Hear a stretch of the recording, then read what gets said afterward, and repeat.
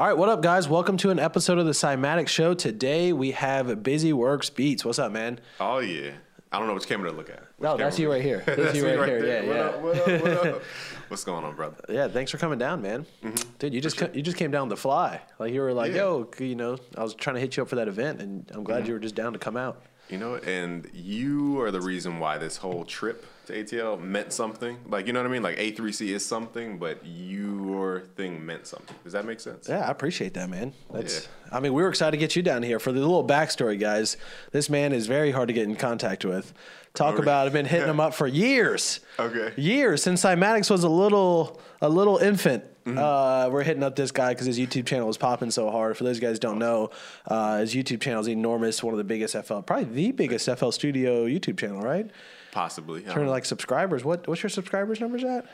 Last time I checked, like 620. 620. Okay. Yeah, 620,000, not 620 subscribers. Yeah. Yeah, and has I think somebody who's a great role model for a lot of producers out there doing something super interesting, dominating YouTube, which I've been screaming about to the Cymatics audience, like build a YouTube channel, For sure. Because there's so much money. Like, dude, serving the producer audience, like, dude, I think that's an amazing market, Right. And, this is why I respect you, is because you take care of the customer. You know what drives the customer. You know their vision. You have a vision. Like, you think super big. Like, I don't know if people at home know. We got a 3-camera setup right now. We got 2 big Saturn-sized lights. We got a whole partition right now. So Steven thinks big, and that's something I respect. And respect got me here. This is a real thing. What's funny is that I think one of the biggest things is I look at a lot of other industries, and I see how, like, me and Drew Constantine are seeing how, like, what's going on in gaming. Look at Ninja killing it in gaming, or, like, let's look at Gary Vee, how he's running his company, $200 million company. And then let's look at, Zuckerberg and how these social platforms are working, how these new things. And when you start to look at that, before, as when we were really trying to be artists, we looked at some guy touring, packing out a venue of 150 people. We're like, dude, if we could just get there, that'd be amazing. Right. All of a sudden, we start looking 100x bigger. And then we're like, wait a minute, maybe we could do even bigger things in different types of ways. You know what I'm saying? Opened our mind a bit to different types of opportunities, Right. And speaking on that live event, I know what you mean. Like, the live event thing, you're like, okay. It's so hard to scale it if you don't know how to go in between without spending $100,000 to rent one venue. It's hard to go from renting it for $500 to the $100,000 to rent a venue space. So I'm cutting off the flow, but I respect you, man. Yeah, no, I appreciate that, man. Definitely respect from our team. We've been building something that scale, man. That's not hard. How many years have you been doing the YouTube game? Like 5 years, maybe. So just going for a while. Like hardcore, I say focused 5 years, but like there probably 10 years just as a user. Okay, yeah, no, that's what's up. So what made you put up that first couple tutorials / videos? What was that like? Yeah, people think it's like this magical story, right? They think, oh, I took some course and then followed the steps and became successful. It was really just me trying to help my friends on Facebook. So here's where it all starts. Try Facebook groups. I was in a Facebook group. That's how we got started, Facebook groups. It was so good. It's still good to this day. Yeah. I didn't realize, and I abandoned it. Like you said, like by nature, we're so entrepreneurial that we want to start new things, and we abandon stuff that's working sometimes. And Facebook groups were working for me, and I abandoned it, and I came back, and I see super growth in Facebook groups. Yeah. But long story short, we were in a Facebook group about how to sell beats, but it was like an ebook from Dame Main Beats. So shout out to Dame Main Beats, Ice Boy, I think his name was. And he gathered all the folks together with a common interest. And so we're helping each other out. It felt like a community for real, like giving feedback and everything. And they would have questions, but the only way you can answer somebody's technical question like that, is to do a video. So I had the Camtasia. You asked me about Camtasia. Yeah. I had the Camtasia demo. I mean, to the point where like the demo sticker was still in the bottom of the video render. So if you go back to my beginning videos, you'll see it. And I just recorded how to do the specific thing they asked about. And then I found out, YouTube has an organic reach or whatever. So like I could help them with certain keywords, but then it would also help more people. And I said, why am I being selfish only helping one person at a time? How do you help 1,000 people at a time? Like, how do you fish with a net versus a line? Oh, I like that. Yeah, like it's the same 2 hands. Like you can either do this, or you can just throw a net out there. Yeah. Same 2 hands. And were you seeing a lot of success in your early uploads? Yeah, this is back when YouTube wasn't, they didn't have the governors and the suppressors and all the craziness going on. This is back when you could stuff the video description with keywords and it would help you. Nowadays, I'm not saying it's impossible because there's so much. I don't want to like divulge too much, but no, feel free, man. I've did a case study, for example, of channels that had under 10K subscribers and they did 30,000, 50,000 views in a day because they focused on what? I'll let you guess. Tutorials? Trends. Mm-hmm. Oh, okay, yeah. YouTube rewards trends. Like they want to compete against ABC, NBC. So if you can be first in whatever that thing is, they reward you. And that's how you get that's how you get traction going. A lot of people are scared of trends. What's your opinion on like hopping on trends? Well, no, I think it's amazing. We did a consulting session with VaynerMedia, and that was one of the things they said, like piggyback off the back of something else, So a good example is this guy, full-time filmmaker.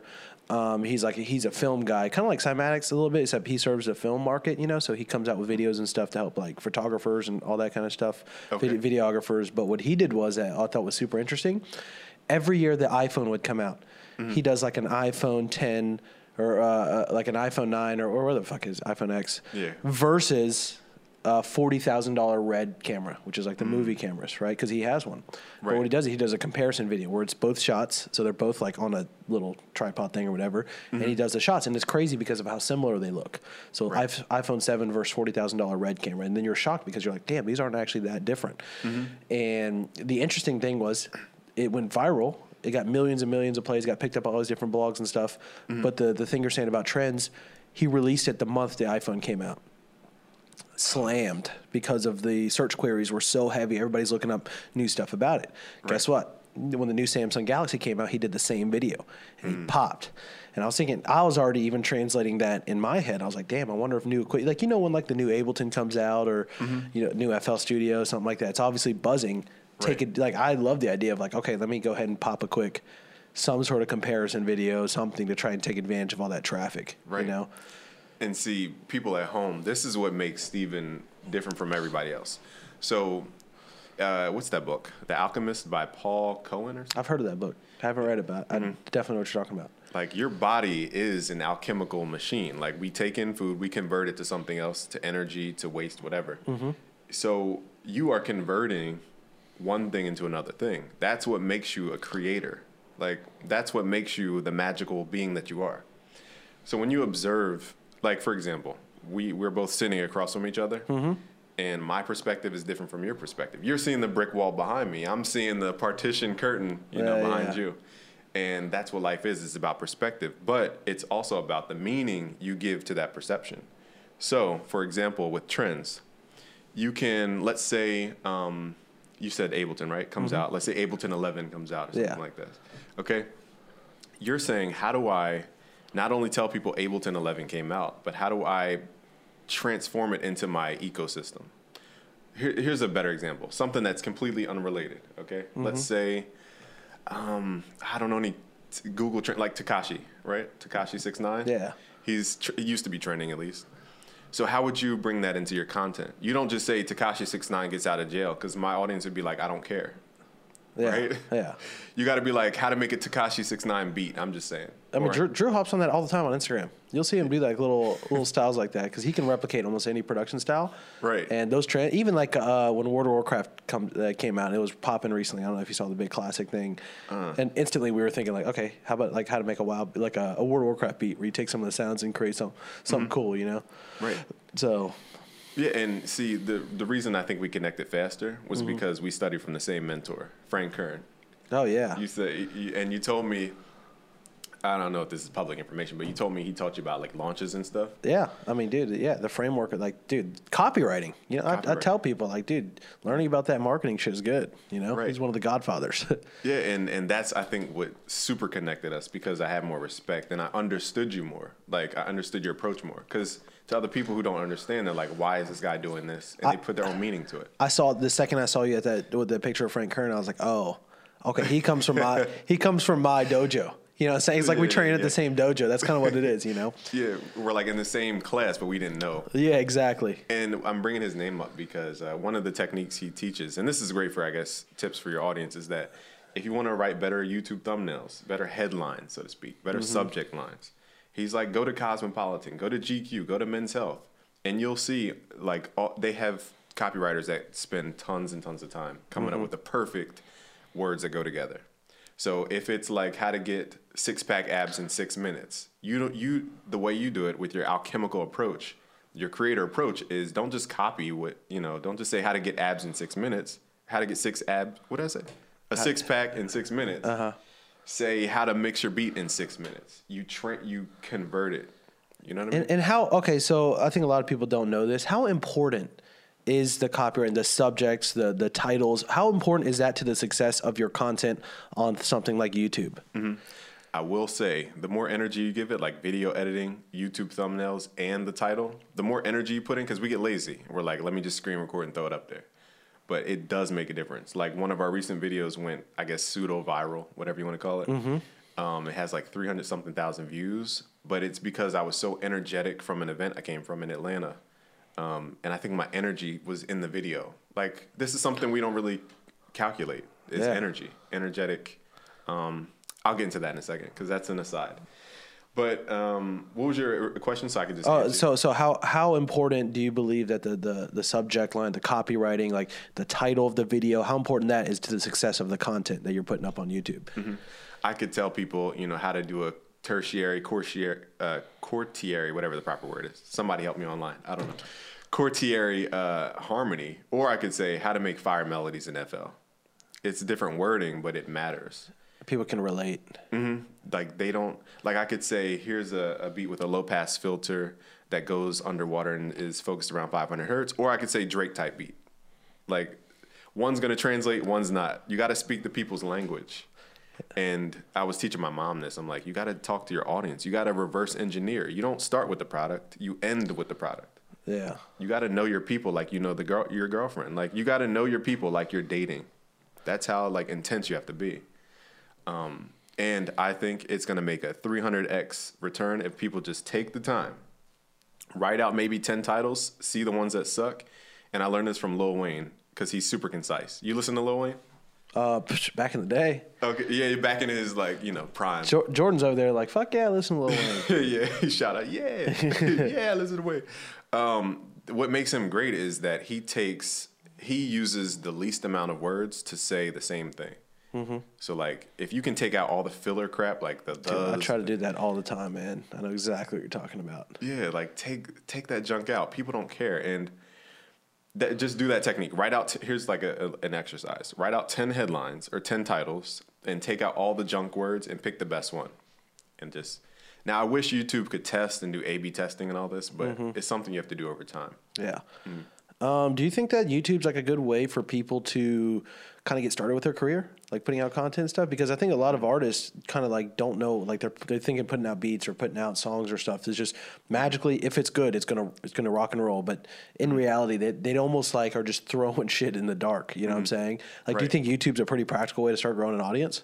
Yes, and the difference between Facebook and YouTube, because Facebook has video now, but the difference is that YouTube has organic searching. So Facebook, nobody's going to type in Drake type beat tutorial into the Facebook search. They're not going to do that. They're going to follow your page and maybe see your video.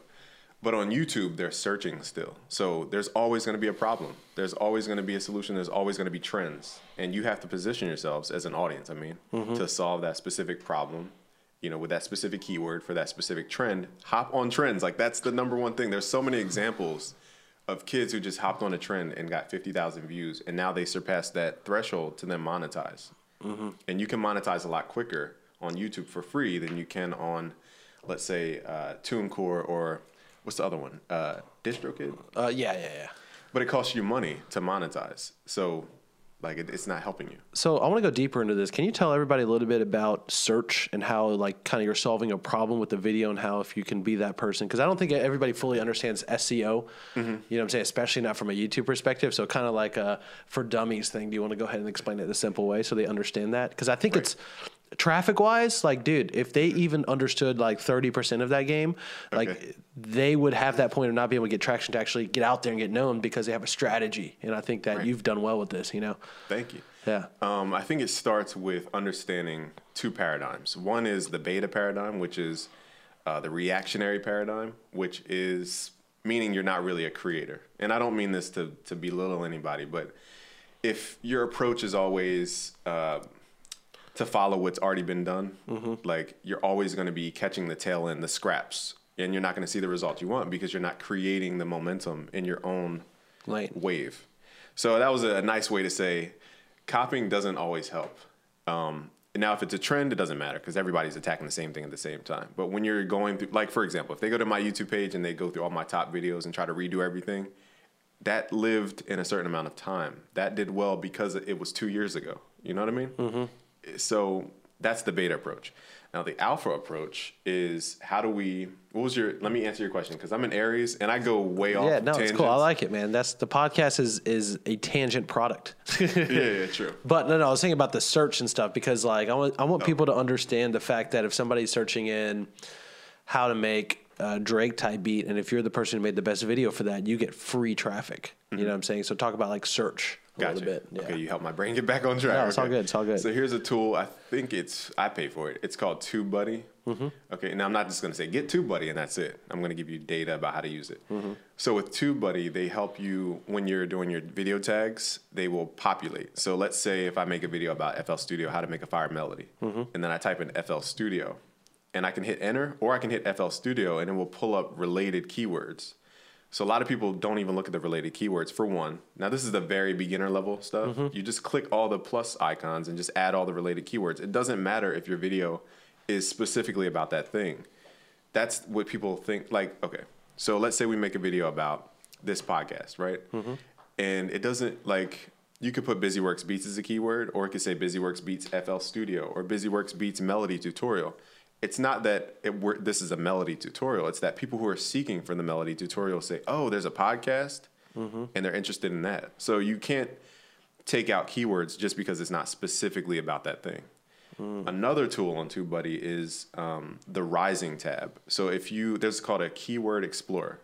So if you type in FL Studio, it'll tell you how much competition, how many video searches, how many searches per month.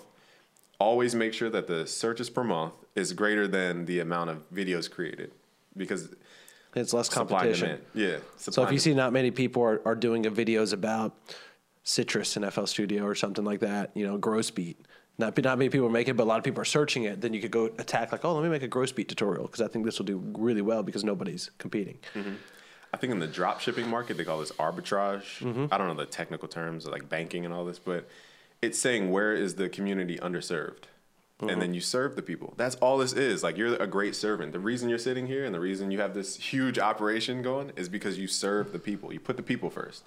You gave value beforehand. Like I want people to know. We were on the phone, right? I used to like have gripes about like, Cymatics, they're, are they authentic? Are they real? But like you were real on the phone and you were like, yo, man, I know how to help you. And you just gave tips for free. I wasn't even expecting this. Yeah, I mean, I was like, a lot of people want to like hide stuff or like hide strategy or stuff like that. And me and Drew are like, dude, we love, like, dude, I love making somebody else, stacks or helping somebody else grow like crazy or give them a cool strategy or something. And I think a lot of people in the music industry used to be like worried and like scared of getting stuff stolen. They think that like, oh, if everybody finds out about this plugin, if everybody gets my kick drum sample, like all of a sudden, like I'm toast. And I'm like, dude, if this little one secret was the thing that's going to hold you back, then you're probably not that good anyways. You know what I'm saying? And we apply that to knowledge, strategy, production. Like, dude, a lot of people were kind of upset that we opened the doors on production and we're like, dude, fuck that. We're going to share everything. Sound design, the whole thing across the board, I love that. Yeah. But I think there's more opportunity in that because the more you give, the more you get back. You know what I'm saying? True. And you taught me something that I should have learned from the casino business is my mom, or my family, let's say not my mom, but they would always visit the casino. I love the casino. I'm going to tell you that right now. I love the casino, and my family also goes for that free gift they get. Yeah. Fucking come get a George Foreman grill, and you're out there gambling. They're like, oh, I need, Snuggies. Like, do you really need a Snuggie? Like, your house is always 80 degrees. Do you need a Snuggie? But yeah, there's so much, and you apply from different industries. I went on a tangent there, but what were we talking about? Like you said with the casino, something to learn from the casino business. Give away the free stuff. I guess aside from all the businessy talk, just as a person though, when I sense that authenticity on the phone, I'm like, okay. Oh, and here's what I was gonna say. recently I've been linking up with all the top players, and I try to introduce as many people as possible. I talked to you personally about that, and I realized like certain people have egos, and like it's blocking them from the bigger picture. Like, why do we have these egos? And I listened to Mike Tyson's. I think I was telling JFK over there about, or somebody in Jordan about Mike Tyson's podcast called Hot Boxing, and he was talking to Joe Budden, and he was saying how Mike Tyson went after all the material things, millions, had all the girls he wanted, and at the end of the day, he realized that he was only doing it for his ego. So, like, even on these high levels, we have to realize, like, our ego. Now, if we talk about, like, me and JFK were talking about, like, 5-MeO, DMT, and all this type of stuff that they were talking about on the Hot Boxing podcast, but I'm not going to, like, make this a Joe Rogan episode. But I'm not into like psychedelics or anything. If Drew's here, there'll already been a blunt lit fucking 3 minutes into the podcast. Passing it. And part of me saying that is that the goal is to release ourselves of the ego, which is considered a crystallization of our spiritual self. Long story short, what that means is we are higher beings. This is like an Eastern understanding. I know I'm going on a tangent. No, keep going, man. Yeah. In Eastern philosophy, it's understood that we're higher spirits. Like, imagine a cake with 3 layers. So we're up here on the 3rd layer, and then the 2nd layer is a different realm, and then the 1st layer is this realm, the worldly realm. So they believe that we are manifesting our higher spirit into that first lower realm, which is a lower frequency, whatever you want to call it. You know, the spectrums of light and all these different things. So we are, now here's something for the people who have the victim mentality in your audience. Like, instead of saying, oh, this was done to me, oh, woe is me, you know, I can't afford this, I can't do that, my parents are abusing me, you know, they're alcoholics, whatever. Instead of thinking of it like that, think of it like you chose your parents. And that's the Eastern philosophy. If you're the higher spirit manifesting yourself in this lower realm, you chose the vehicle to be manifested. And the point is, our ego is the crystallization or the when we add mass or material to that spiritual thing, which is not of material. And that's what's holding us back. And that's what we have to release so that we can get back to our higher self. I went on that tangent to say, you know, you got to get rid of the ego. Like, it's just holding us back. Yeah, no, I did. Me and Drew talk about that all the time. And it actually kind of steers us away with working with certain people because we realize that, like, dude, a lot of people's ego sometimes can get them stuck in short-term traps.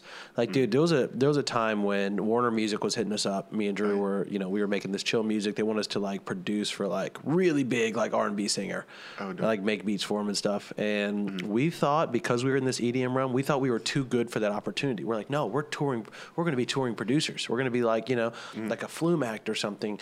And we're too good to go do like that beat thing. You know what I'm saying? And this was way back. And there was such an ego. Our ego was wrapped up in that. And the reality of it is that we had such a big ego that we didn't even think that was a great opportunity to like work with Warner, you know, to get in there, make some money and all this stuff. We just were so stuck on what we believed that we missed out on a sick opportunity.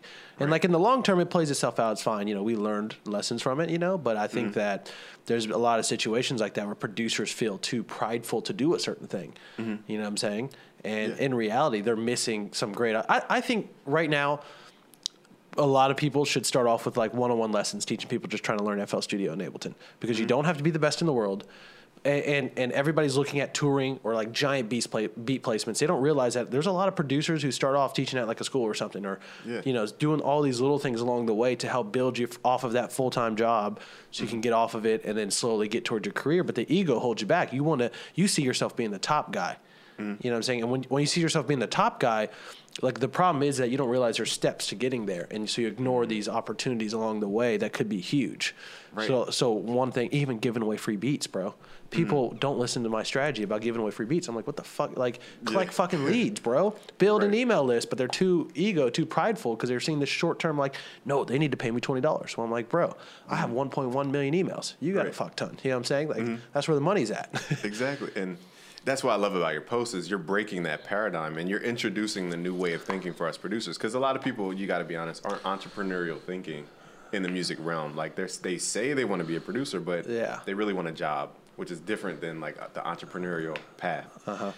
And you're right, they're stingy about that free thing. Like, how do you get people through that if they are kind of like stuck in their ways? I think it's like they got to see the bigger picture. Like, unfortunately, people don't just listen to something at face value, because if they believe something else, their ego is going to get in the way. Okay. But like for me, I just broke it down. Like I'll show and one thing we're gonna do is me and Drew are gonna do a $10,000 a month beat challenge. Sick. So essentially, what we're gonna do is we're gonna say, hey, and we want to document this. This is something for fun we're gonna do on the side. We're literally gonna say, all right, guys. So we're not allowed to use Steven and Drew or Cymatics' name. Let's push that out of the way. We're gonna give some rules. Maybe we're only allowed a budget of like $500, so we're not allowed to use our cash to win. And it's gonna say, hey, we're gonna make a random name of a producer, and we're going to try to get that producer selling beats, making 10 grand a month with our skills. So restrained to something that we believe that the audience has. And then so what we're going to do is we're going to start this. His name might be Johnny Beats, you know what I'm saying? And we have johnnybeats.fm or something. And we want to build that beat business from the ground up and document every step of the way so everybody can watch and saying, boom, hey, we're making 10 grand a month now. Here's what we started with. You know, you can do it too. You see what I'm saying? I learned that from Neil Patel. He did that one time with the blog. He said, I'm going to make 100 grand a month. I'm going to show you over the next year. And everybody was watching. They was like, oh, this is cool. So me and Drew are going to do it because we're like, okay, we know how to do this shit even without the Cymatics name. Reminds me of maybe not on the Neil Patel level, but who's the other guy who did? He would always show his revenue in the top passive income. Pat Flynn. Pat Flynn, yeah. And he would just show people like it's possible. And I tried this to a degree, which I think I was doing it through like BeatStars, because the common misconception is that, oh, you know, you sell courses, you sell sounds, you don't know how to sell beats. It's like, I'm learning how to sell beats and sounds from a guy who sells insurance. Like, you know? Yeah. Like, and that's something that people just don't understand is that. I studied how Chick-fil-A sells chicken sandwiches, and I translate it into selling sound packs. Oh, yeah. You know what I'm saying? Like, I look at their customer service. I'm like, I want customer service like that. You know, it helps sell. And also put crack in it. Maybe that'll help. Yeah. Yeah. That's not salt. Those are shavings of no. Hey, Jordan. Is Jake outside? Hey, Jake. I don't want to ruin the podcast, and my laptop's about to die, and I got all my questions on here. Can you grab my charger? Got you. Appreciate it, man. Okay. I just want to say before it popped out. Like dude, a mini breaker. No, we're still going. Yeah, like I said, we're raw. So if I need to fucking call for somebody, we just leave it in. Oh, sick. I think people like more raw stuff. Mm-hmm. And the reason I'm saying that is there's a reason that a boxing match doesn't get as much excitement per se from the everyday person as something like a raw world star hip hop guy just beating ass on a shitty phone and shaking. You know what I'm saying? There's a reason that goes viral, and you post a boxing match on Facebook and it will not. Right. You see what I'm saying? Mm-hmm. That's funny. It reminds me of like when soccer, soccer is so ongoing. Like there's no timeouts. Mm-hmm. So like the commercial breaks, you could just take a commercial break whenever, because nobody's gonna score. So they just have to randomly guess like when they take commercial breaks.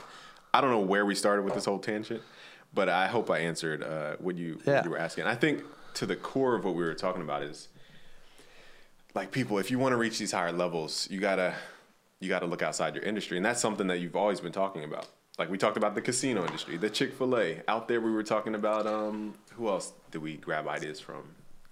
Like who else did you learn from?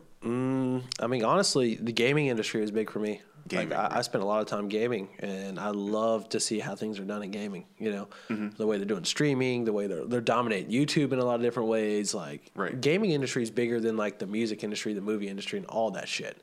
Like combined, gaming's huge. So a lot to learn there. I think you just reminded me in Philadelphia. I think they're building an esports stadium. Really? Specifically for esports. Like it's wild. Now. Okay, so with games, though, you can compete. So it's like, I'm the best at Halo 2. I'm the best at, what's the game people play? Apex Legends or? Yeah, I mean, there's a lot. Apex, Overwatch. Yeah. But, like, producers need that. But is that a beat battle? Like, how do they compete without subjectivity? I think that's... So I'm going to start playing around with beat battles. So I'm going to start hosting beat battle events because I didn't even know they do that. And I was like, oh, this kind of sounds hype. You know what I'm saying? Sick. Okay. But yeah, we don't have something exactly like that, you know? And I do think it's cool though. And it's fun. Right. But I think it doesn't have to be competing. Like even what we're about to go, you're about to see our event tonight, dude. It's a big, like it's a big ass party, but with producers and with music stations where people are sharing their music and like getting in, like sign on the list, like, oh, just go play your music over there. Everybody's drinking, fucking having a good time. You know what I'm saying? Okay. And like even that, it's not competing per se, but it's still a sweet thing that, you know, is not really happening in the music industry. Mm-hmm. Yeah. And that's, again, I think me and you are breaking the cycle. Like, we're going from that old way of thinking, which was like, I'm not even trying to throw shade, so let me not say names. But the typical talk to an A&R, talk to a label, blah, blah, blah. Go it's old through school, the steps, man. the pub deals and all that. Yeah, it's like, I'm telling people, like, would you rather... Here's the problem. We can talk about beat battles in a second. And I know Clifton, who runs the Battle of the Beat Makers. I know I call him up. We have long conversations. So, like, I would love to introduce you to him. And so what was I going to say, though? Wait, backtrack me for a bit. Beat makers. I was getting to something. The paradigm, right? By the way, guys, for the record, this happens on podcasts all the time. What was I talking about? Okay, the paradigm shift. No, it's going to come back to me. There it goes, man. Everybody needed that, and you just lost it. Yeah, it was something about the paradigm shift. The second we switch topics, you'll be like, oh, wait, I remember what we were talking about. Yeah, I'm going to stop everything and be like, I remember. Okay, but the paradigm shift, let me just make comments on the paradigm shift. Oh, here's what I was going to say. Okay, so people are chasing the Drake placement, for example. Yeah. It's like, okay, who's Drake chasing? Drake's chasing Nike. He's talking to Adidas. He's talking to whoever else. Why don't you talk directly to Adidas or directly to Sprite or whoever? Why are we chasing the middleman, like, as producers? Because I'm working with, so for example, a lot of people ask me, what are your placements? Like, why do you have any authority to tell me what to do, how to sell beats, and blah, blah, blah? I'm like, I worked with $1 billion company, which is worth way more than any artist you will ever work with, unless it's Jay-Z. Shout out to P. Diddy and Jay-Z for making the bill status. But $1 billion company, Razor. Top companies like Image Line, Isotope. I just came from Boston with Isotope. Arturia, Sweetwater, all the top dogs. $300 million company, $600 million company. Like, those are my placements. And I'm getting direct conversations with these companies and direct deals with them. Why would I chase Drake? I'm just saying Drake. Yeah. For him to chase another, Well, also, let me throw it out there a little bit. I think that, we're talking about chasing other companies. I actually think that something a lot of people need to do is also look inward. Like, think about what your ideal situation is. Because a lot of people, at least in the electronic music space, especially chase touring, and they've never toured or even played a gig, and they don't realize that it's not that fun. Like, the playing the show part's cool, but the tour life is hard. And I know a lot of people, a lot of my, friends, guys work for me, a lot of that, do the tour stuff, but it's not as lucrative as people think. And it's very difficult. Like, imagine, like, not getting sleep, not having any routine, like going city to city. A lot of people get trapped into the partying cycle, you know what I'm saying? True. And I think a lot of people sometimes need to look inward and say, what does my perfect day look like? And then that might not be being a Nike or even getting placements with Drake. For a lot of people, that might mean making $73,000 a year, but being able to produce full time. Right. And just make awesome songs whenever they want to, have a big fan base. And that's why I like something like YouTube. That's why I like getting you on the show, because I think that, like, that's an ideal situation, for people to build, even like not even having even half of your success, you know what I'm saying? Right. Or quarter, but just being able to do music full time, I think is also kind of cool and more practical for a lot of people. It's so possible. Like, once we broke that paradigm, and this goes back to the San Holo, am I saying that right? Yeah. San Okay. Holo. I wasn't too familiar with him before that interview. And he was telling about the realities of touring and how it's kind of taking a toll. And I learned this from Joe Budden on the Hotboxing podcast also, about how he missed out on his child growing up. Like, he didn't see his family. There's sacrifices. I think we get the glam side, but we don't see, like, the fulfillment side. And I think you're a person who's an enlightened entrepreneur. You're not just somebody who's chasing the Lamborghini lifestyle or the Tai Lopez-y type stuff that people are chasing, like the thrill. But it's like, you are really fulfilled in what you're doing. I can feel it. It's an authentic thing. Whereas other people, and you're trying to share the light. So you're like, hey, you don't need that. Like, that's not where the light is. Sorry, I'm off the mic. You're like, that's not where fulfillment is. And I'm trying to teach that to people as well around me, like people I love. But it's so hard for them to understand that this exists. But that's an aside. Different way to think about your career, the music career. It's a lot different, because a lot of people do. You're just chasing one thing versus, like, thinking, like, what does my perfect situation look like? And then I think a lot of people would be happier. Like, dude, there's so many cool things. Like, me and Drew, for example, we've set up, like, the ultimate thing, because, like, okay, cool, we have this awesome business, but also, like, the day, like, right now, for everybody watching, my work day is sitting down with Busyworksbeats and shooting the shit. Like, you know what I'm saying? It's like, is this really work? Like, right. You know what I'm saying? We're just talking about production, music industry. Like that's a cool reality for a lot of people. They can start a podcast and have success. They can produce full time, and then guess what? Their job is to talk about music. You know, and I think there's 1,000 of these little things. You know what I'm saying? And going back to the YouTube thing, when you said that they can make a living through that, it's like, I'm telling people, don't chase the Spotify right away or the what are the other DistroKid, TuneCores, whatever. Start on YouTube because you have a lot more leverage. I always tell them, don't just think of yourself as an artist or producer. Think of yourself as a content creator because now, okay, you can always send that energy back to your product, and the product can change. That's the best part. Yeah. And this is what you talk about, branding. You're the brand, and you get to, you know, delegate the traffic or whatever, you know. Yeah, that may and be. content is at the heart of all strategy, regardless if you're an artist, you're a company, you're fucking, it doesn't matter. You own a restaurant, you know, you're trying to get placements. Content, I think, is at the heart of discovery right now.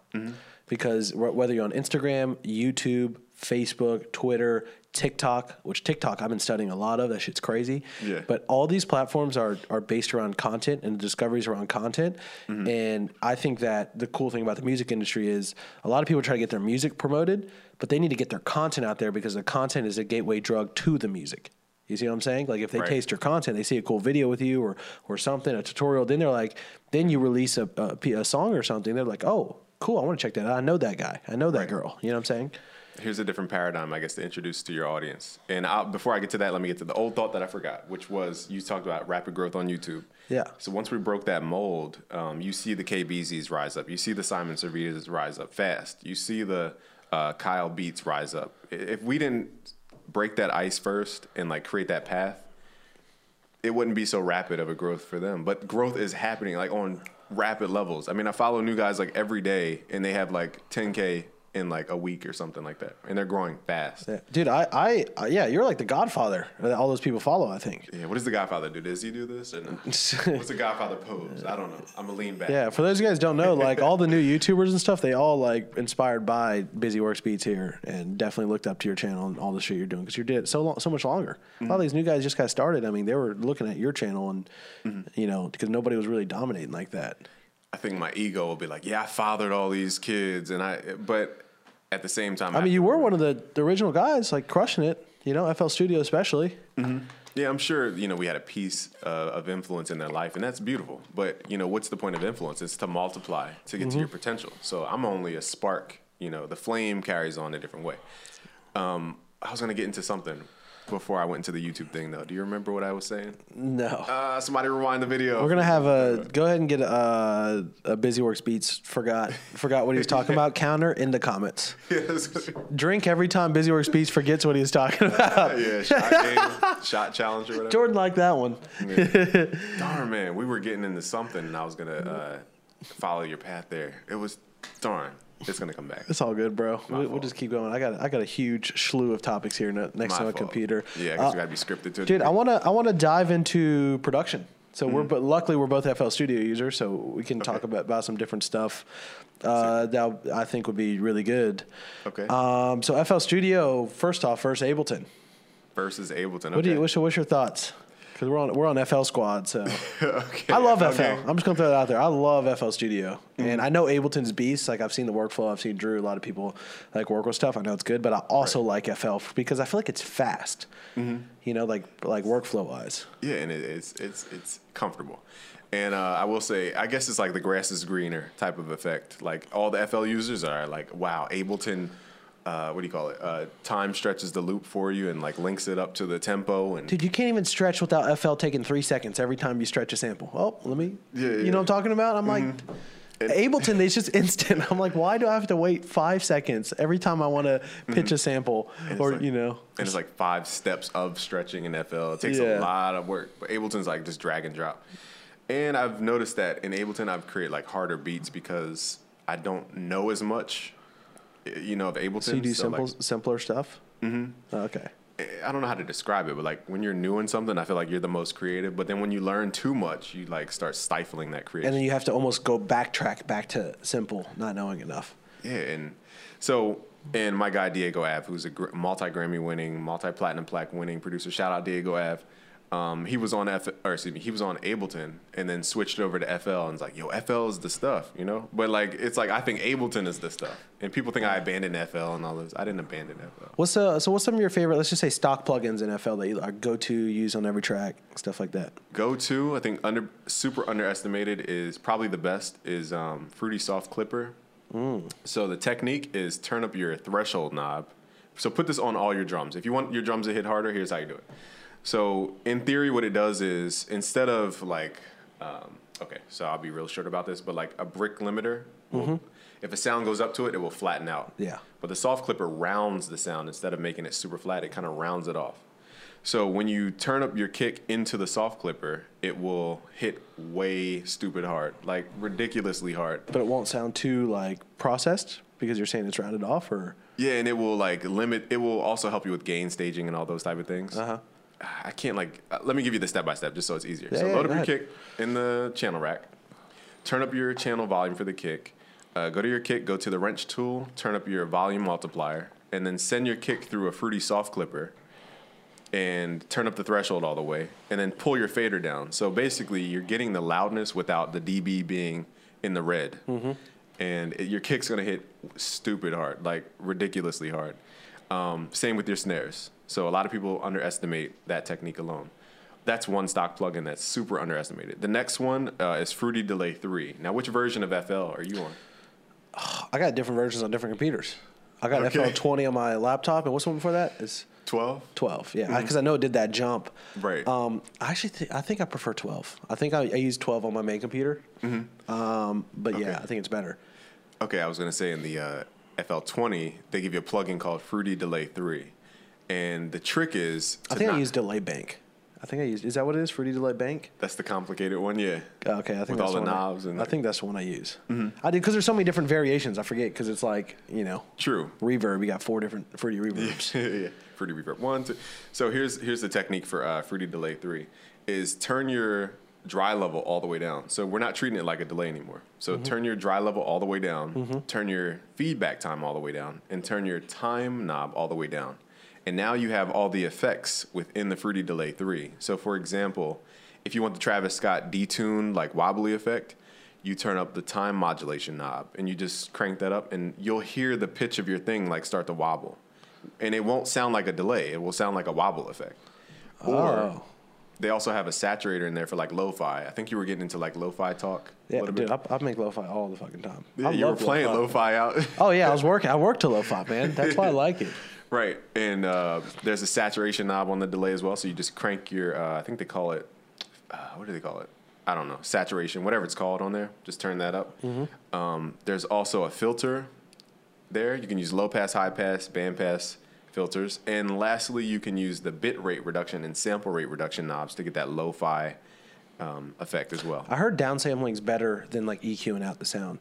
Because that's what Drew was saying. Like it kills the like. So for example, you know how if like you EQ out the lows or the highs or something, it's still kind of those frequencies are still there, even though you're cut. It's not completely gone. But he said that there's some downsampling techniques that just nuke it and like completely get rid of it. Yeah, and in FL you can do that as well, and it's really cool to do, and it sounds super silky. So basically, you record your audio into Edison. You load up Edison, you hit record, change it to on play. So when you hit the play button, it records and puts a time marker. That's important for the folks who get confused about Edison, right? So record on play. That's very important. Hit stop twice, hit the play button. It will start recording your MIDI into audio form or audio into audio. And once it loops enough, hit stop. You'll see another marker pop up that like is the start, stop. Okay, so you double click on that so it only highlights, the start and the stop point. And you go in. Now, how do you downsample? You right-click. I'm going off of memory here, so forgive me. You right-click the sample and then go into Properties, I think it's called, and you change the sample rate from 44.1K to 16K, and then hit render or whatever it is, and it will render out more lo-fi-ish. And then just send that to your playlist as an audio clip. Dude, Edison's beast. Edison's are only like ace up our sleeve for like doing even stuff Ableton could do. You know what I'm saying? True. Because like Ableton, it's all in there. Like everything you could do is just right there. But I feel like Edison's kind of like our little cheat code of getting some of that stuff done. There's so many little things, but that's my favorite thing. It's super underestimated. Just to answer your question, so those 3 tips, I think. So again, as a recap, Fruity Soft Clipper, underestimated to the highest degree for trap, hip hop, all that. Second one was Fruity Delay 3. Turn your dry level all the way down, turn your feedback time down, and turn your time down, and start messing with the other knobs. And the last one was the downsampling in Edison that you mentioned. Super underrated stock stuff you can do for free. I think it's even in the demo probably. Yeah, I think it's funny. There's so many like everybody thinks they got to go get Omnispheres and do shit, but like, dude, there's so much with NFL or even Ableton stock. You know what I'm saying? That is incredible. Right. Sometimes it's not about how many tools you guys. It's about if whatever tools you do have, how do you use them? You know what I'm saying? So I think it's great to give people some tips on that. How do you feel about, Omnispheres, like 50,000 sounds or however many sounds they have in Omnisphere? I love Omnisphere. So let me throw that out there. A couple things. Let me gripe real quick. One, dude, I use Mac everything, but my desktop upstairs that I built is for my home studio. That's Windows because I use that phone there. I like it on there. But the problem is Windows updated. And Windows, after it updated, decided to reset every single product key in my FL. Right. So like Omnisphere gone, Contact gone, all the shit is just gone, and I'm like, wow, like how could this thing do this? So let me just gripe by that. But I love Omnisphere. I think it's amazing. I don't think it's necessary per se, but I personally like it because I have a lot of fun clicking around finding stuff. Okay. For me, it's sometimes not about having that many crazy synths. As more as I want like some really like good sound libraries. So like for me, I have fun with their own shit. You know what I'm saying? Because like what Drew's doing in the studio right now, like for example, I will have more fun chopping up like a harp player playing some crazy sample because I do a lot of chopping inside like the main like playlist maker in FL Studio. Okay, I'll slice the shit out of like a harp sample and make it into like my own melody. Right, I'll have more fun with that than I will like using a VST per se. You know what I'm saying? And that's just my personal production style. So for me, I don't need the Omnisphere type shits. I have fun with them, but I have more fun having a good sample section to chop up and warp and do all kinds of crazy shit. I agree. And would you agree with this? Is that when it's like when stuff's curated for you, like 80s sounds, I'm just making up something, like 80s, what's it called? Synthwave. If you had an 80s synthwave like library, you feel like you're in the 80s. You feel like you're creating synthwave. You don't feel like you're going through the Juno 106 it's when it's more curated. I think we are more creative. That's just my opinion. Dude, I gotta show you Viper, bro. This thing's unlike we've invested so much fucking money into this thing, but so this guy John that we've been bringing in that's been absolutely crazy. I think I might introduce you. If he's at the event tonight, the harp player's gonna be here, all that kind of stuff. But when you get somebody like that. And you say, hey, listen to these Kanye records. Hey, listen to this Travis Scott album. And they hear it, and they're like, okay, cool. They can make 500 melodies just like that are original, completely different. In the headphones, boom, this guy's just jamming out, going in.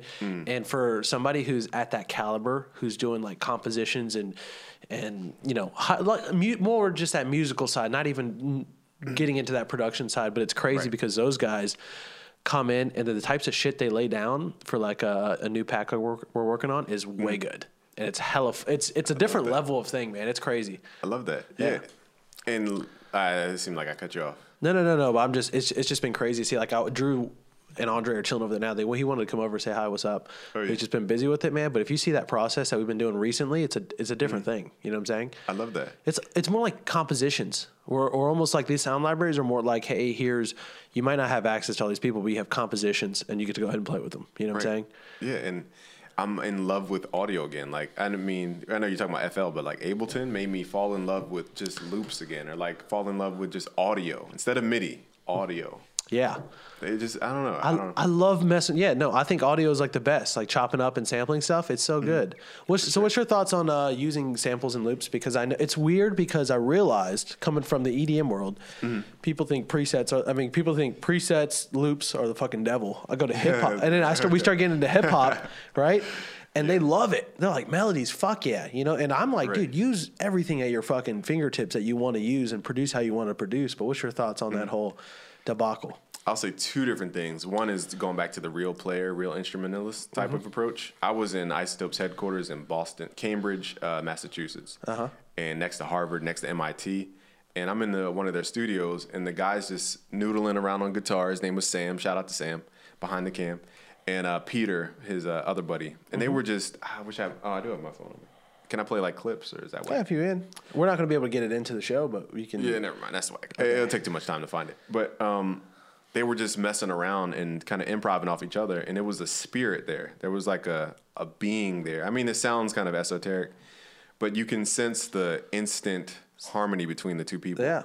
I mean, some people call it like a vibe or like a, just like a flow, Yeah, and that's something that even, I feel like even if you type in the notes, you just don't get that same thing. So that's why you need somebody who can play acoustically speaking or like play an instrument. They add that human spirit element.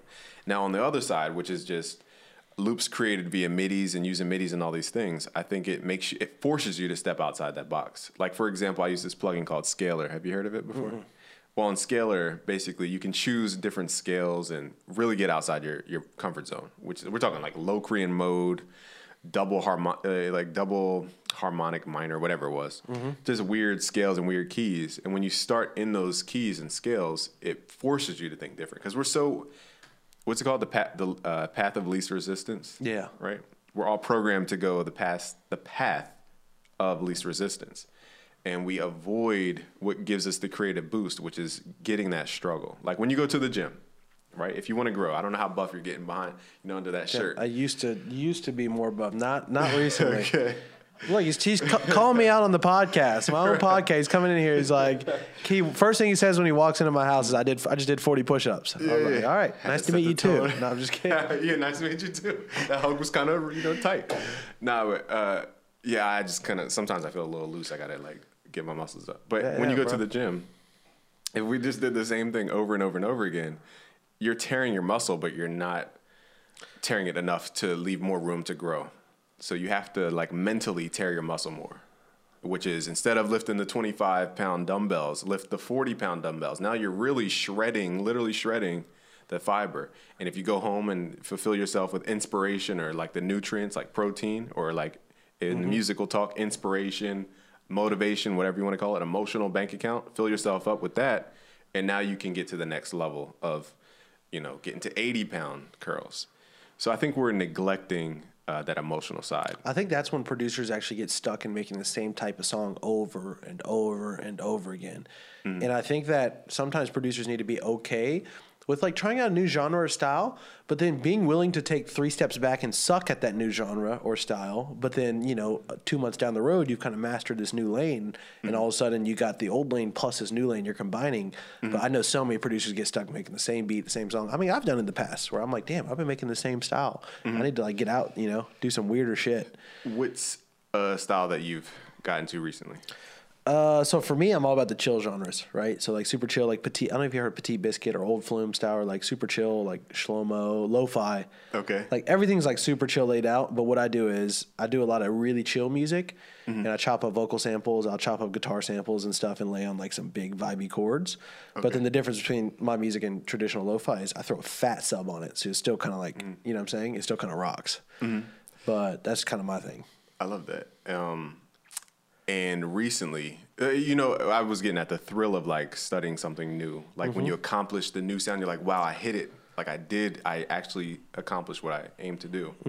You ever have that thrill recently? Yeah, well, I actually recently, so I've been forced to step out of this chill music bubble and just play around more with hip hop just because I've been inspired by how much our company's doing in the hip hop space, right? And I look at it and I just see in Drew make stuff. I'm like, okay, cool, I like this. I like the flow of making beats. It's a little different than kind of my traditional things. But then what I did was, I started making a lot of beats just for fun, after work stuff.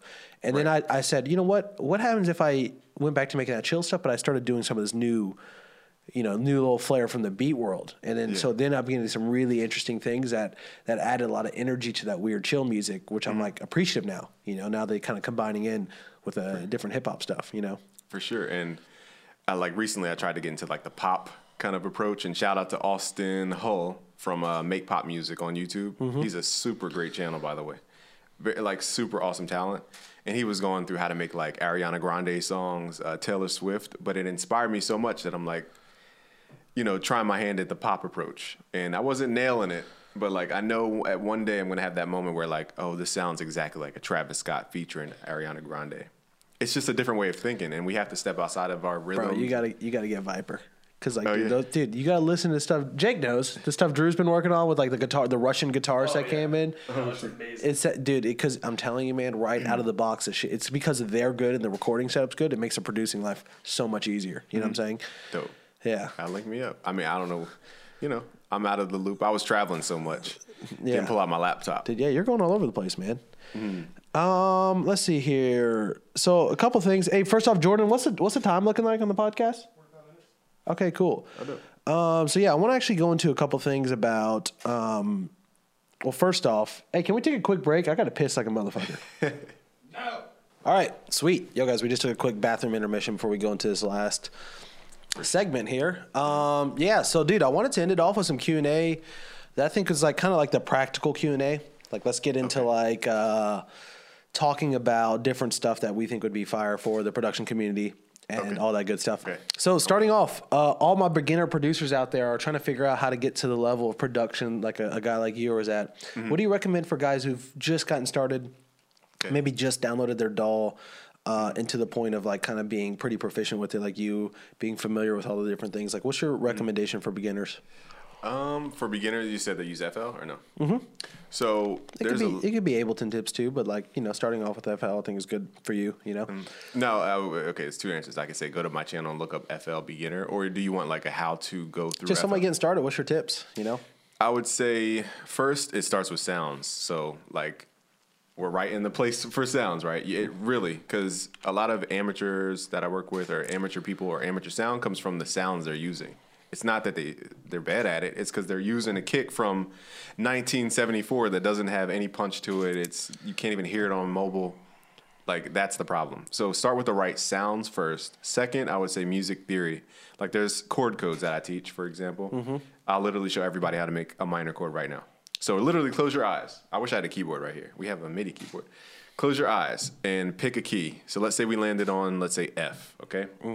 So that's considered a 0 point. All you have to do is learn, as long as you can count, okay? You can do this.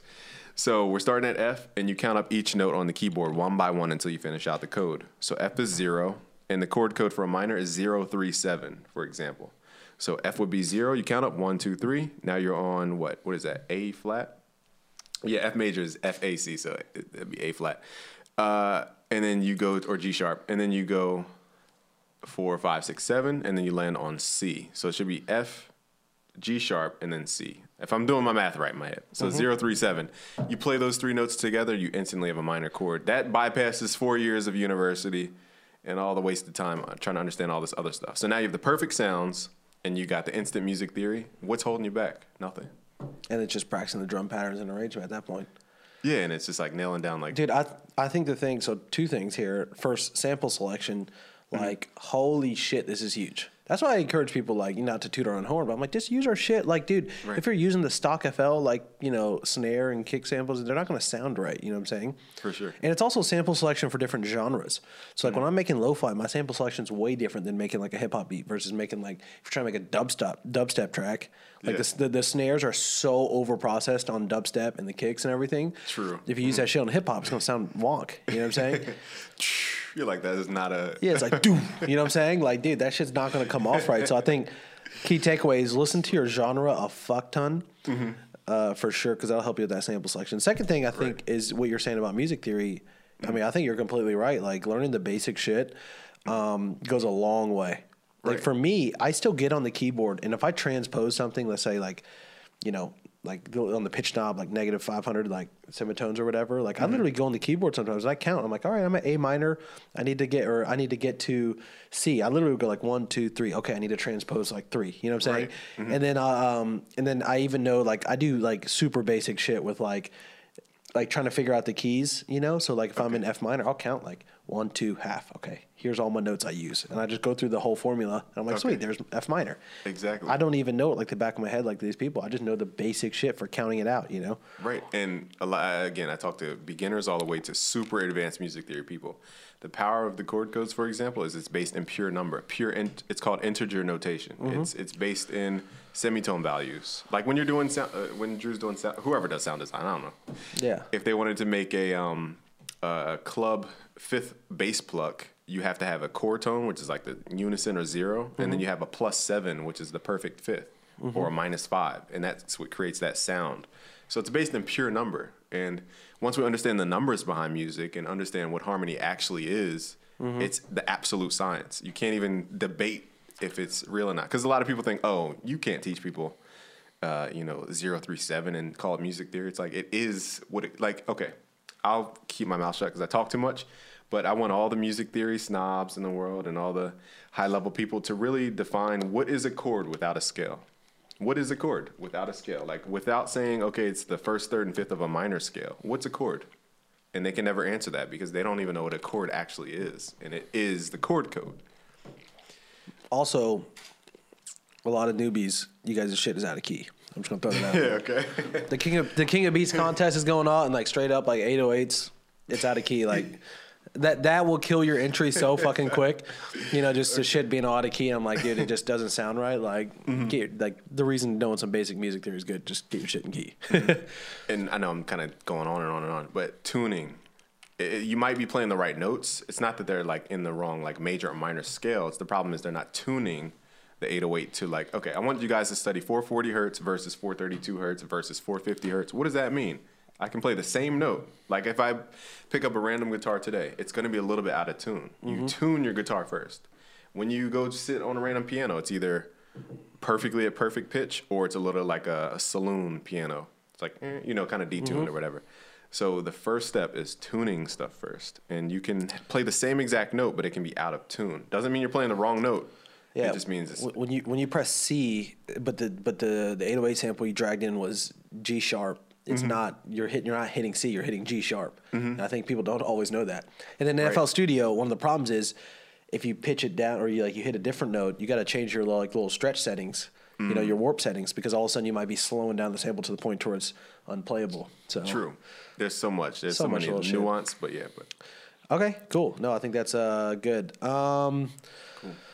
Trying to think here. Okay, so I want to say somebody's trying to build a brand online, put out content tutorials like you. What's the first? Let's say somebody watches this episode, they're like, damn, Busyworksbeats, he's a fucking beast. I kind of want to build a YouTube channel kind of like him. What are they doing in the next 30 days to build that channel? Like, what's the regimen look like?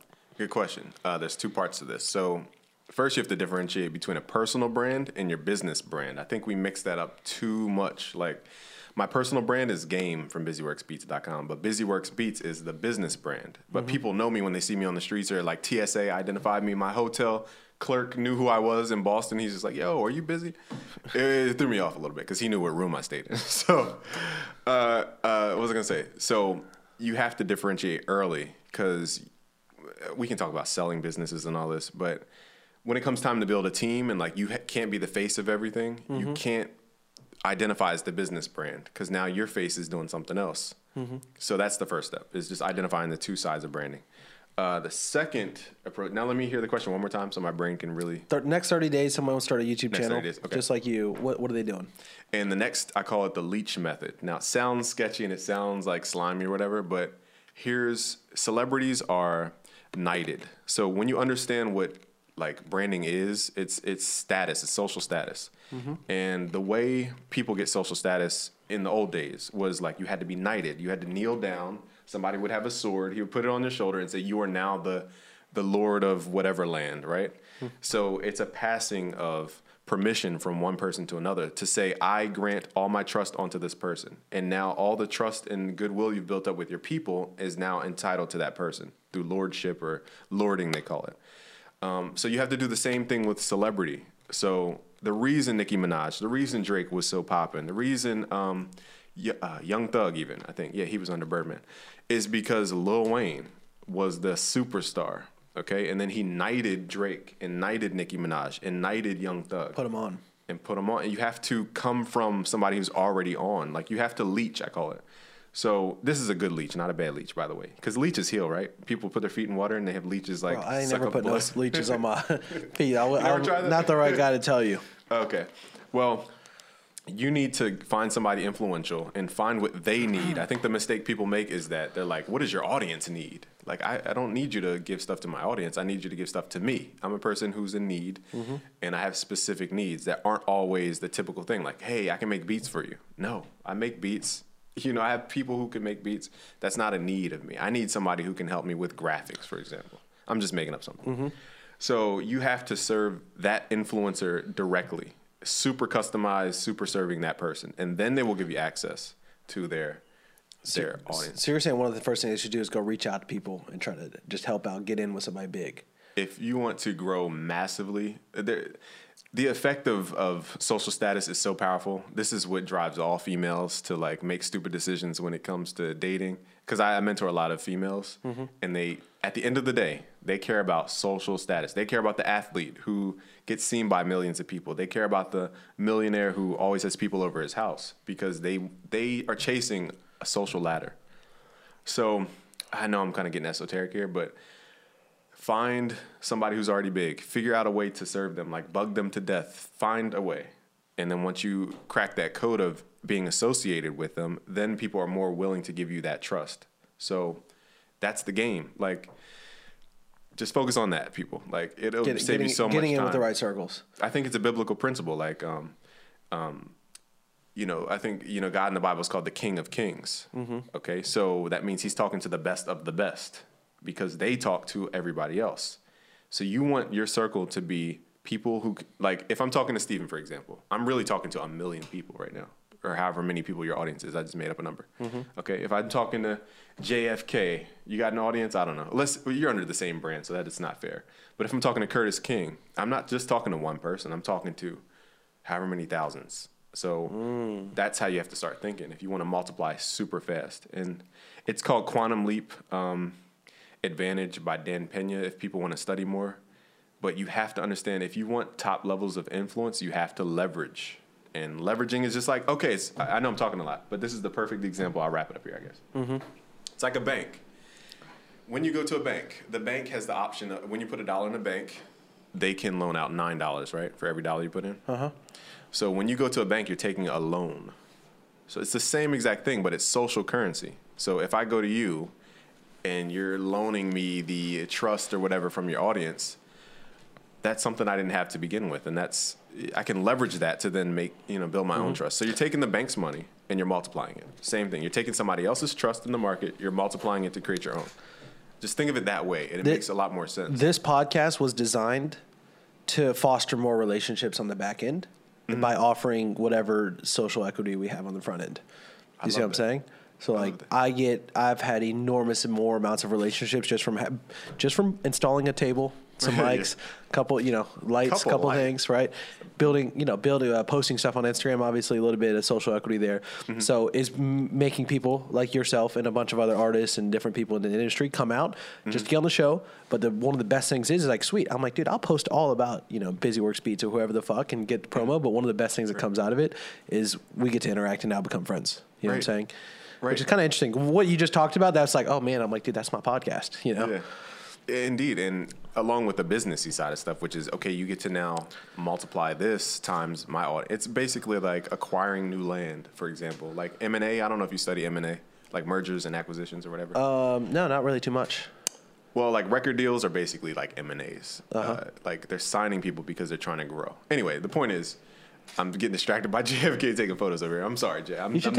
Jake, you should take them with your phone so it doesn't make that click. No, I'm trying to smile, but like talking to him. No, don't worry about him. It's that, like, even when we were out back, I should say, the number one thing I was offering to you is an introduction to somebody else. And that's like the value of when you get to a certain level, the next value is just being that catalyst to build faster relationships. And so things can grow faster. Like things can come to fruition a lot faster if you know the exact guy to talk to for that solution. So that's what I'm starting to offer. I'm so excited. I'm so excited for our event tonight because, dude, people are going to swamp. Dude, you're going to get swamped, bro. I'm going to make sure I got deodorant on, make sure I got my... Dude, people are going to be going up like, yo, busy. You know what I'm saying? All over the place. It's going to be lit, dude. And we got a panel. I'm not trying to go off topic, but you're talking about introductions because I'm like, oh, I want to introduce you to Trizzy, fucking Jay Black, these people we know. Sick, man. But it's going to be sweet because it's going to be chaos, dude. We sold... I think we're at about 350 producers coming out because also A3C weekend, you know what I'm saying? So a lot of people coming through. I also pretty much, events is cool too because I let everybody have a guest list. I'm like, dude, you want to, if I invite somebody out, I'm like, dude, bring whoever you want, man. Right. Have a good time, but it's going to be sick, dude. Yeah, and I know how hard it is to throw events. So the fact that you can... I get scared. I get scared. Every event, I'm like, uh-oh. Yeah. Let's call the last second. I'm like, let's call it off, guys. They're like, no. Yeah, it's that's for the other side of things, but yeah, I know the struggles. Yeah. That's all I'll say. Dope. Dude, I got some other good questions, I think. What are some networking moves? Because I think so many producers shoot themselves in the foot by saying stupid ass shit when you send a DM, when you send an email, like just not saying the right set of words that puts you at a good spotlight. Because it's not about, by the way, guys, everybody listening, you don't have to have millions of followers and all that kind of shit to get in with people. You got to say the right set of words. Because if you're saying, check out my sound, I'm awesome, you're fucked. But if you can really do your research and direct that right message, you can actually get in there with the right people. But what I want to ask you is, because you built such a great, strong network, what are some networking things that you see producers do that are kind of shooting themselves in the foot? I would say we have to change the paradigm of what networking means. People, because I go to business conferences all the time. I just went to the Growth Summit with Dean Graziosi and Brendan Bouchard out in Phoenix. And people think handing out business cards is like networking. That's not what networking is. Like, let's define networking. Net meaning total, work. So that means you're gathering a bunch of people to work towards a common goal. And the way you have to think of networking is like how lawyers think of it. When lawyers get a lot of clients and they can't particularly take a client because of time or whatever, they'll refer it to another lawyer and they'll get a percentage of that transaction. So maybe 30% for referring it to the next lawyer. That's networking. Now you're earning 30% of something you never had to do to begin with. So you're just directing that traffic, so to speak.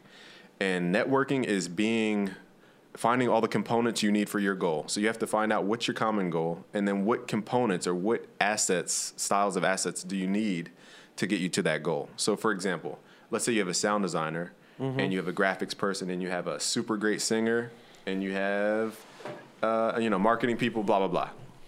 Those are all the cogs to the machine. Okay. And then you team up as like a Megatron or who's the Transformer guy? Optimus Prime? Yeah, Optimus Prime. Yeah, you team up as like an Avengers squad or whatever, and then you create that end goal. And then when you do that, it makes it even better because now the incentive is not always money. You can incentivize the end result. This is how for example, building your dream team. If you want lawyers and accountants and, financial people on your team, okay, lawyers cost a lot. I'm not sure if you've ever had a bad experience with lawyers, but I'm very aware. Their number one thing is dragging stuff out to make it like $1 billion, basically. So what you do is it's called success fees. You say, I'll pay you if the transaction is successful, and I'll pay you double your fee that you charge up front. So instead of paying you $20,000 as a lawyer, I'll pay you $40,000 if the transaction goes through. And the big time lawyers accept those type of deals. So that's called equity exchange instead of like a monetary exchange. So your network has to think components and then think how can all these components gather to create one common result, like a big product together.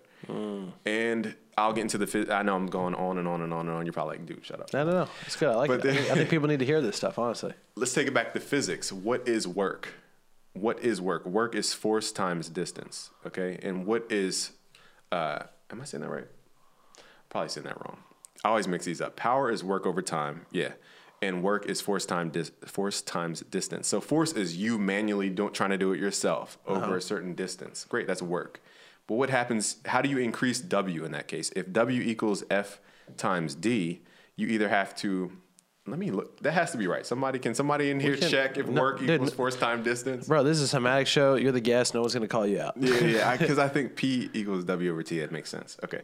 So to increase your power, like your godfatherness status or your branding or whatever it may be, how do you increase P? You either have to lower the amount of time it takes to get to the goal, or you increase the amount of work, which is your workforce. Now, how do you get a greater force? You need more people to add their own force. It's called force multiplier. Are you familiar with Jay Abraham? Yeah, dude, I love Jay Abraham. I recently discovered him off a podcast for The Wolf on Wall Street, and I really like his principles, about his business principles and stuff. I think they're fucking awesome. Yeah. He talks about force multiplier all the time, and he talks about how, like, when you're doing military strikes against the Capitol, you don't just send the artillery guys with the machine guns. You send the bombs. You send the drones. You send the soldiers on the ground. You send the Navy because you want different angles, and all those forces, the F's in that case, W equals F times D, you're increasing F by bringing in multiple angles or multiple people to add that force so that it multiplies F, which in turn increases W with the same amount of distance. Because if distance doesn't change, So do you use this philosophy when it comes to networking? Like how you think about building your network? Yeah, so each person would be F in this case. So I can only max out at 100% of me, which is whatever that is. Now I can increase the net work, by bringing in more Fs, so to speak, more forces. So you build relationships with these different types of forces, and then it sounds like just how a lawyer, because I'm trying to bring it back home for people, just how a lawyer would dish out something for 30%. You might say like, oh, hey, Steven, I need to introduce you to this guy because I think you guys would be a great fit. So you're built stronger just by networking with a lot of people. Mm-hmm. And the greatest part is I can be 100% of myself, and just having 30% of you still increases that W, even though it's not 100% of you. That's the philosophy of networking. Like, that's the easiest way. Bringing value to the network.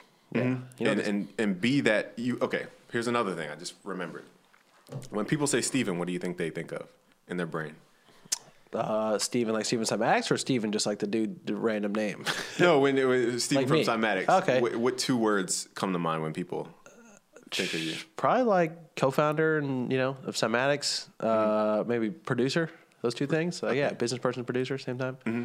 Okay, so business person and producer. So now when they say, okay, I have a problem, I need a business person, their brain goes, calculates, and you pull up as that tree of neurons. You're the first one in that tree of neurons, and you are the first thought. So when you come first to mind, so to speak. And that's what Grant Cardone means, be first, not last. Because the brain works on associations. Like if I say camera, if I say video camera, what do you think? What are the... A Canon. Canon? Yeah. And what about another one? Black Magic. That one right there. Yeah. It's like you can only think of like two main things. And then you have to really try to get to that third, fourth, fifth, whatever thing. So what matters is being first in somebody's mind. You have to be that number one of that category in somebody's network. So you have to be that number one music business guy. And I think you are very high level with your thinking. So you would be in that spot in my brain. If I need, on this side of the world, music business, I need an advisor, I need a counsel, I'm hitting up Steven, period. Yeah. Okay. So if I think motivation in the music space, I think Curtis King. He's the number one guy in that. So everybody has to be the number one of their specific neural association. So that's the biological, that's the physics, that's the nature way of thinking about what a network actually is. Yeah. No, I like that, man. I think that's an interesting way to think about it. It's really just about bringing value and thinking about your network strategically. Is there any tools specifically related to like the message you send people? So let's say you're trying to connect with somebody via email. You know what I'm saying? Is there anything there that you think would be good? As a tool for the viewers? Yeah. So like let's say you're sending an email. They want to connect with you right now. They're emailing you. What would you suggest to them? Oh, like how to get, I'm not sure of the goal, is to contact me directly. Yeah, like somebody's on the show. But like I think the principles, what I'm saying, of what they say in that email are kind of important. Oh, okay, I see what you mean. Okay, so the first thing is that a person like me has a lot of filters.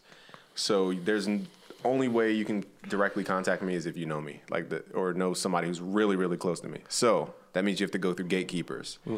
And the system for my specific business is they'll email like info@busyworksbeats.com or whatever at busyworksbeats.com. And it has to have a specific subject line. And then my team puts those subject line emails aside in my pending folder. And we use that as like a marker to identify potential opportunities, potential business partners. Now, the problem is sometimes we have to focus on ourselves and build our own business up. And we're like, I don't have time to be doing deals with Isotope, Arturia, Sweetwater, and all this. I have to focus on my own business. Yeah. So I'll keep those emails for like 3 months sometimes and just not even look at them. So I think once you understand how to be sorted by somebody's gatekeeper, the other way of doing that, this sounds so basic, but it's literally comments on like Instagram. Oh, dude. Like it sounds so basic. That's my number one networking strategy right now. I drop a comment and then I drop a DM at the same time. Comment, DM. I think recently, even again, that's probably the way I got you here. We sent 1,000 emails and I think we started commenting and DMing on your shit. Fucking now you're here. Yeah, and the comment worked because it was like you sincerely studied under Frank Kern. Oh, that's awesome. What it was. Now that I think about it, was that Frank Kern picture. I was like, I was like, yo, dude, that's fucking awesome. Instantly clicked for me. I was like, yep, let me drop a comment. And I told you how your podcast helped me like identify yourself and all the great things about you. And the timing of the DM, like you said, matters because DMs go to that filtered portion on Instagram. I'm lazy, so like I have a team of people who check all the messages, so I don't look at the filtered thing all the time. So people who are trying to DM me, like it doesn't work because it goes to something that I never see or rarely see. Yeah. So the timing of the comment with an immediate DM was smart because now I see you know. I do that, and guess what? If I see that I haven't gotten a response, I unsend the DM and I do it again next week. Okay. And specifically, people are obsessed with their posts. Specifically, within the first 30 minutes of posting, they spam the refresh on their comments, right? So within the first 30 minutes are crucial to drop a comment.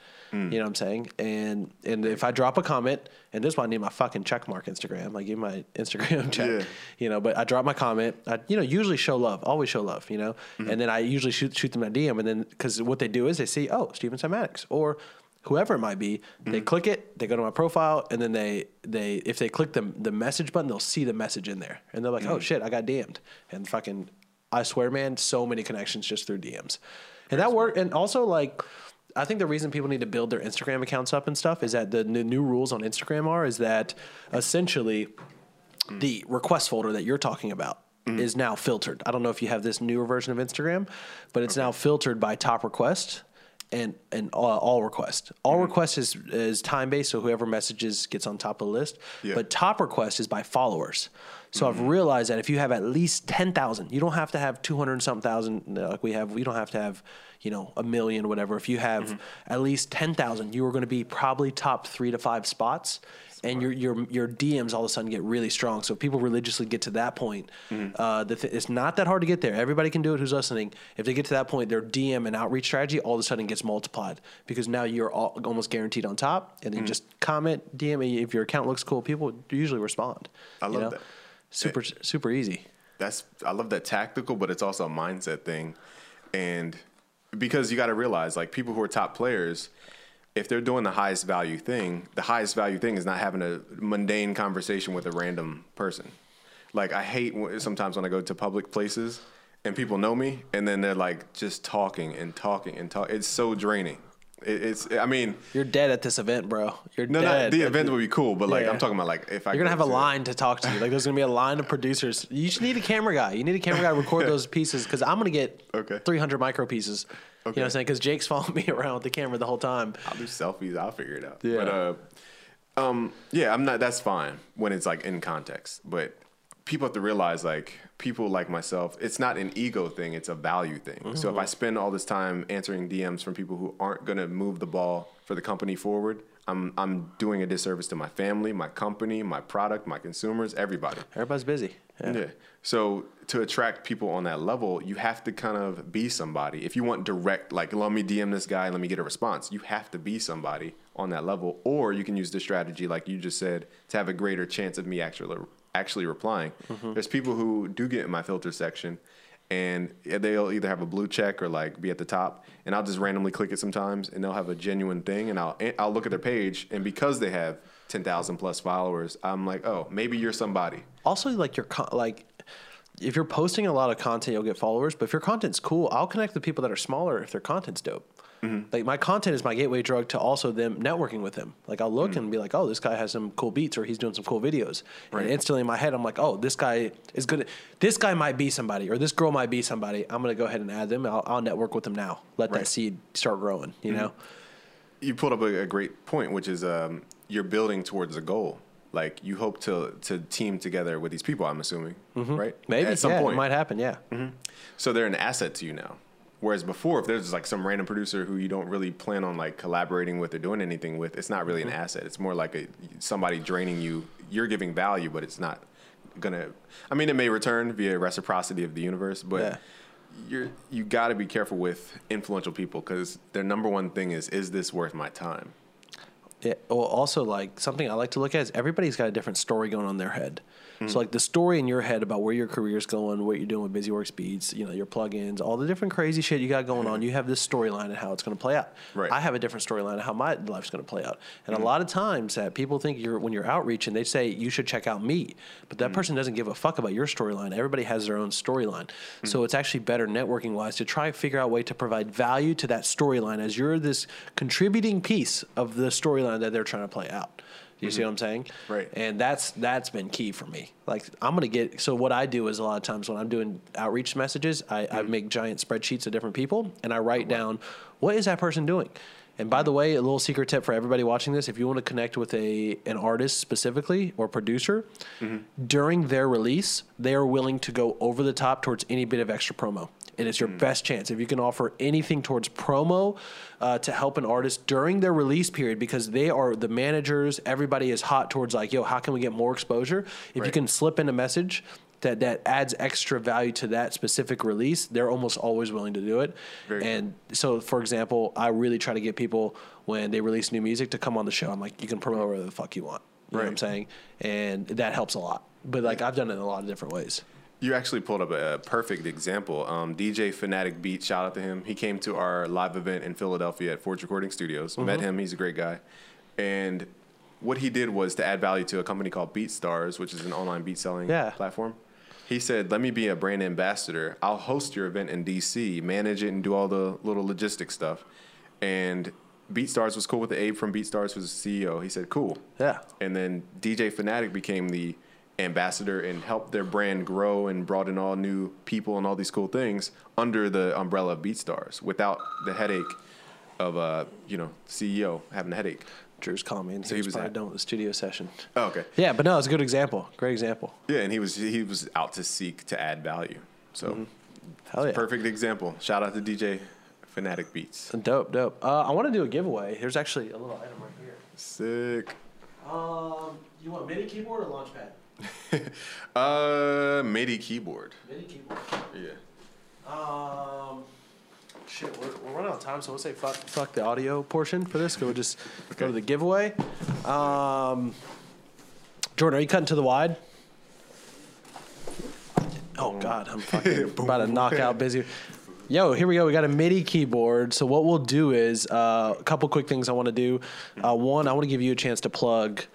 You know, you got your music theory stuff. I think that'd be awesome. Oh, we're going to do a music theory workshop while you're here, too. For sure. Yeah, fuck yeah. So, yeah, guys. So, I think Busy here has a bunch of awesome stuff when it comes to music theory, production. Regardless if you're using FL or not, he's going to teach some awesome stuff that I think almost every producer probably needs to hear, because a little bit of music theory goes a long way for a producer.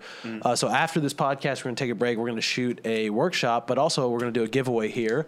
Sick. And we'll say all you got to do is just comment and timestamp. It definitely helps. It's not required. But comment your favorite moment in the podcast. I don't care if it's when, Busy's getting deep on some philosophy, when we're talking about FL Studio, different plugin tips. It kind of just helps us, one, find awesome clips for social media, by the way. They do the hard work. Find the awesome clips. Oh, I love this part. Cool. Let me grab that part, put it on Instagram. You know what I'm saying? That. Right. Yeah, it makes it easy for us. And then make sure you're subscribed to the Cymatics Show channel. We'll also say go subscribe to Busyworksbeats YouTube channel as well. Appreciate it. Yeah. Here's something cool. This comes with Expand 2, which is ridiculously good. And it comes with Ableton Live Lite. So those two alone make this keyboard ridiculously valuable. Yeah. Fuck yeah. So yeah, guys, just drop a comment when you want to do it. And then real quick, you want to plug your socials and stuff, or where do people need to go check out your shit? Where should they go? Good question. Type in whatever you have a problem with music production, and then Busyworksbeats into YouTube, and all your problems will be answered. So you've done videos on everything. Yeah, over I think we're near 3,000 something crazy. On your videos. YouTube channel. That's fucking insane. So your problem is probably answered somewhere. Yeah, no, that's fucking awesome, and it's cool. I'm not sure. Have you done shit like this before? Stuff like long form interview style, or I think people are going to see a real side of you know what I'm saying, not just the music, who is the guy. Right. I used to do live streams with Curtis King and different things, but not too many players like me and you who understand the bigger vision of the community. Building your brand. Yeah, I think people are going to love hearing the whole story and kind of a little bit more about you. And sweet. Thanks. And yeah, guys, definitely be on the lookout. We'll probably link it up in this podcast episode, but I'm going to get him to sit down and share all the sauce when it comes to music theory. Oh, yeah. Probably don't have to direct you too much because you've done, when I get artists in here who've never done videos before, they're a little nervous, but YouTubers come in, they fucking, Simon came in, he's like, I'm fine. Yeah, I got you. You need help recording software? He's like, dude, I fucking. I got you. Yeah. So we're going to do a music theory. Is it going to be music theory for producers or hip hop producers, or what do you think is best? Let me just show you how powerful this is. I taught a photographer who knew nothing about music theory production, and every place he goes that has a piano, he starts playing chords out on the piano now. I teach models. I teach people who have no relevance to music at all how to play music on grand pianos or in. So it doesn't matter what. Okay, great. Yeah. So if you're a music producer, and regardless of whether you actually know some music theory or not, you want to either brush up on your skills or just build a good foundation. We're going to have something awesome for you guys. The link will be in the description. Other than that, I think that's a wrap. Boom. There Dude, it is. good shit, man. Awesome, bro. Episode is like 16, 17 maybe. I don't know what the fuck it is now, but dude, great episode, man. Glad you got in. Dude, your name, real quick, your name pops up all the time. Who should we get on the podcast? Busyworksbeats, Busyworksbeats. Awesome, man. Well, there it is. Grish. There it is. Wish granted. And we can do more of these, by the way. Next time you're in Atlanta, anytime you're here, just swing by. We'll shoot an episode. I think that's man. sick. Of course. Cool. Anything for you. Boom.